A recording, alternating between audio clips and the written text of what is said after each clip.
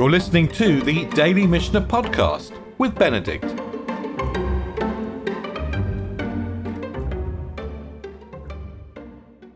So we've learned at the beginning of the tractate of Hagigah that there are two obligatory offerings to bring to Jerusalem. One is the offering, the Olat Ra'ayah, which is the appearance, the being seen offering, which is completely burnt on the altar. And the other is the Hagigah, the festival offering, which is about Simcha, and it's actually split. Some of it is burnt on the altar, and some of it is actually eaten by the priests. And of course, you can bring other offerings, free will offerings, to Jerusalem on the Chagim. And for that matter, any other offering that you had vowed or consecrated or dedicated during the year or since the previous festival, you could bring to Jerusalem with all these offerings. And so the Mishnah now just begins to explore a little bit about sources and uses of funds. Olot bamoed, so burnt offerings. And I think we're definitely referring to the Ra'ayah and perhaps the Hagigah and certainly other olot. Bamoed, during the intermediate days. Now, in general, these olot were brought on the first day, but you could bring them. The Hagigah and the Ra'ayah, you could bring on intermediate days, and certainly if you had other offerings, you could bring them on to intermediate days. And we've learned in the Mishnah of Moed Katan that when the Mishnah talks about Ba Moed, when it says Ba Moed, it is talking about the intermediate days of the festival. So Olot Ba Moed, the burnt offerings on the intermediate days. Ba'ot mina cholin, they come from unconsecrated funds. You can't take funds which are already consecrated for one purpose and dedicate them to fulfill your obligation, because your obligation for these two offerings, certainly we'll see in a minute, the Beit Shammai and Beit Hillel argue about it, but look, in principle, if you're obliged to bring an Olat Ra'ayah and a Hagigah, that's a fresh obligation. You can't take money you've already dedicated to the temple and kind of recycle it. It's almost like you're kind of giving the same money. You can't give the same money twice. You can only give it once. That's the principle. You can only give the money once. And you have to give new money for your new obligations. But shlamim mina ma'aser. Shlamim are free will offerings, and they're not obligatory. You bring them during your time in Jerusalem to eat meat. There's a principle that it feels very uncomfortable in these vegetarian days, but the Talmud has a principle: Ein simcha ela, there's only true joy in eating meat. So you eat meat during the festival, and you can purchase this meat from maaser. In fact, maaser is designed to be converted into money, and the money brought to Jerusalem and converted back into food and eaten there. The Mishnah is going to do a little quibble here. Yom Tov Rishon Shel Pesach, first day of Pesach. Beit Shammai omrim mina chulin, uveit Hillel omrim mina maaser. The Hagigah on the first day of Pesach, Beit Shammai say, actually, you have to purchase it from unconsecrated funds. You can't do recycling. But Beit Hillel are going to lighten up a little bit. Beit Hillel omrim mina maaser. And it's very odd. It doesn't ring sort of it jars a little bit, this comment. And the Gemara explains that Beit Hillel are going to allow you to take the minimum sum of money that's required for the Hagigah. So we learned in the first part of the chapter that actually the amount of money you have to dedicate to these two obligatory offerings is pretty small. It's either one or two silver pieces. A silver ma'ah is about the price of 2 loaves of bread.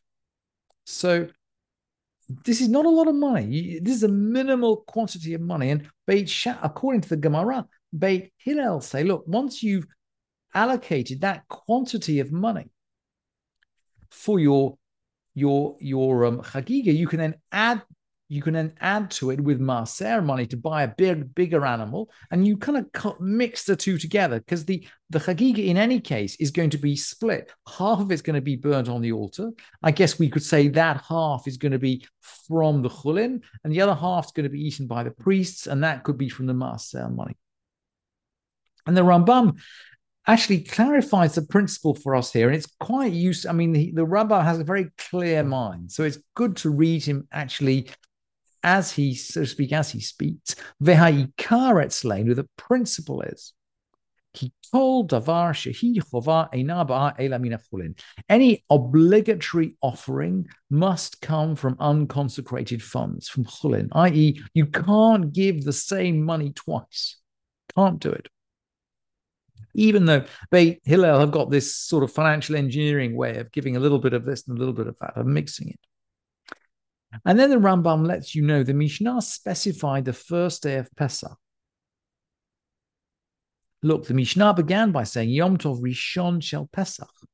And then we have the argument between Beit Shammai and Beit Hillel. Why are we talking about the first day of Pesach? So the Rambam explains to you, the Mishnah specified the first day of Pesach to let you know that the Hagigah of the 14th of Nisan, that's Erev Pesach, that's the Hagigah that we eat after we finish the Seder, the Hagigah that we finish the Seder with. The Hagigah of the 14th of Nisan is not obligatory. That's a bit of a shock to us. And this is discussed in the tractate Pesachim. So it's outside our scope today. And so the Rambam goes on to say, we're only speaking about the Hagigah of Yom Tov here. We're not speaking about the Hagigah of Erev Yom Tov of the 14th of Nisan. And the Gemara will apply this halacha from the first day of Pesach to the first day of any other festival. What about other kinds of obligations? So in other words, because there is an obligation of, we eat meat. We eat meat during the intermediate days of the festival. And these are the offerings that can come from, can sometimes come from consecrated money. And the Mishnah goes on to say, Yisrael yotzin yedei chavatan bin darim bin darim undavot uvmaser behema. Israelites can fulfill these obligations with vow offerings or freewill offerings or cattle tithe. These are all offerings that are brought up to Jerusalem to eat on the festival. They are kohanim, and the kohanim b'chataot uv'ashamim uv'bechor uv'chazeh v'shok. These are all offerings that are given to the priests, with sin offerings and guilt offerings and the firstlings and the breast and the shoulder. These are all offerings that are given to the priests. Aval lo va'ofot ve'lo va'menachot, but not with bird offerings and not with meal offerings. And again, we're going to come back to this principle in the Talmud. Very strange principle to us now, that you don't have real simcha unless you eat real meat. And in the time of the Mishnah, a bird wasn't considered a real meat. When the Mishnah talks about basar, they're talking about a mammal, about a sheep or a cow.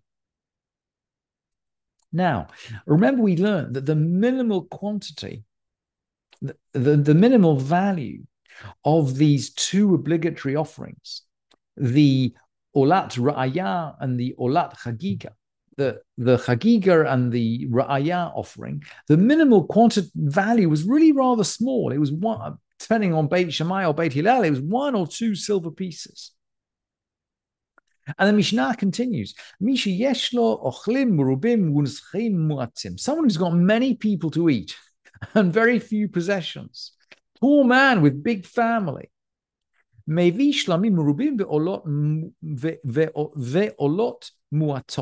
that he'll bring many Thanksgiving offerings, and he can buy these from Maaser Sheni, from second tithe, and very few burnt offerings. In other words, he's going to just keep the minimal quantity of burnt offerings, because these are burnt on the altar. He can't give them to his family.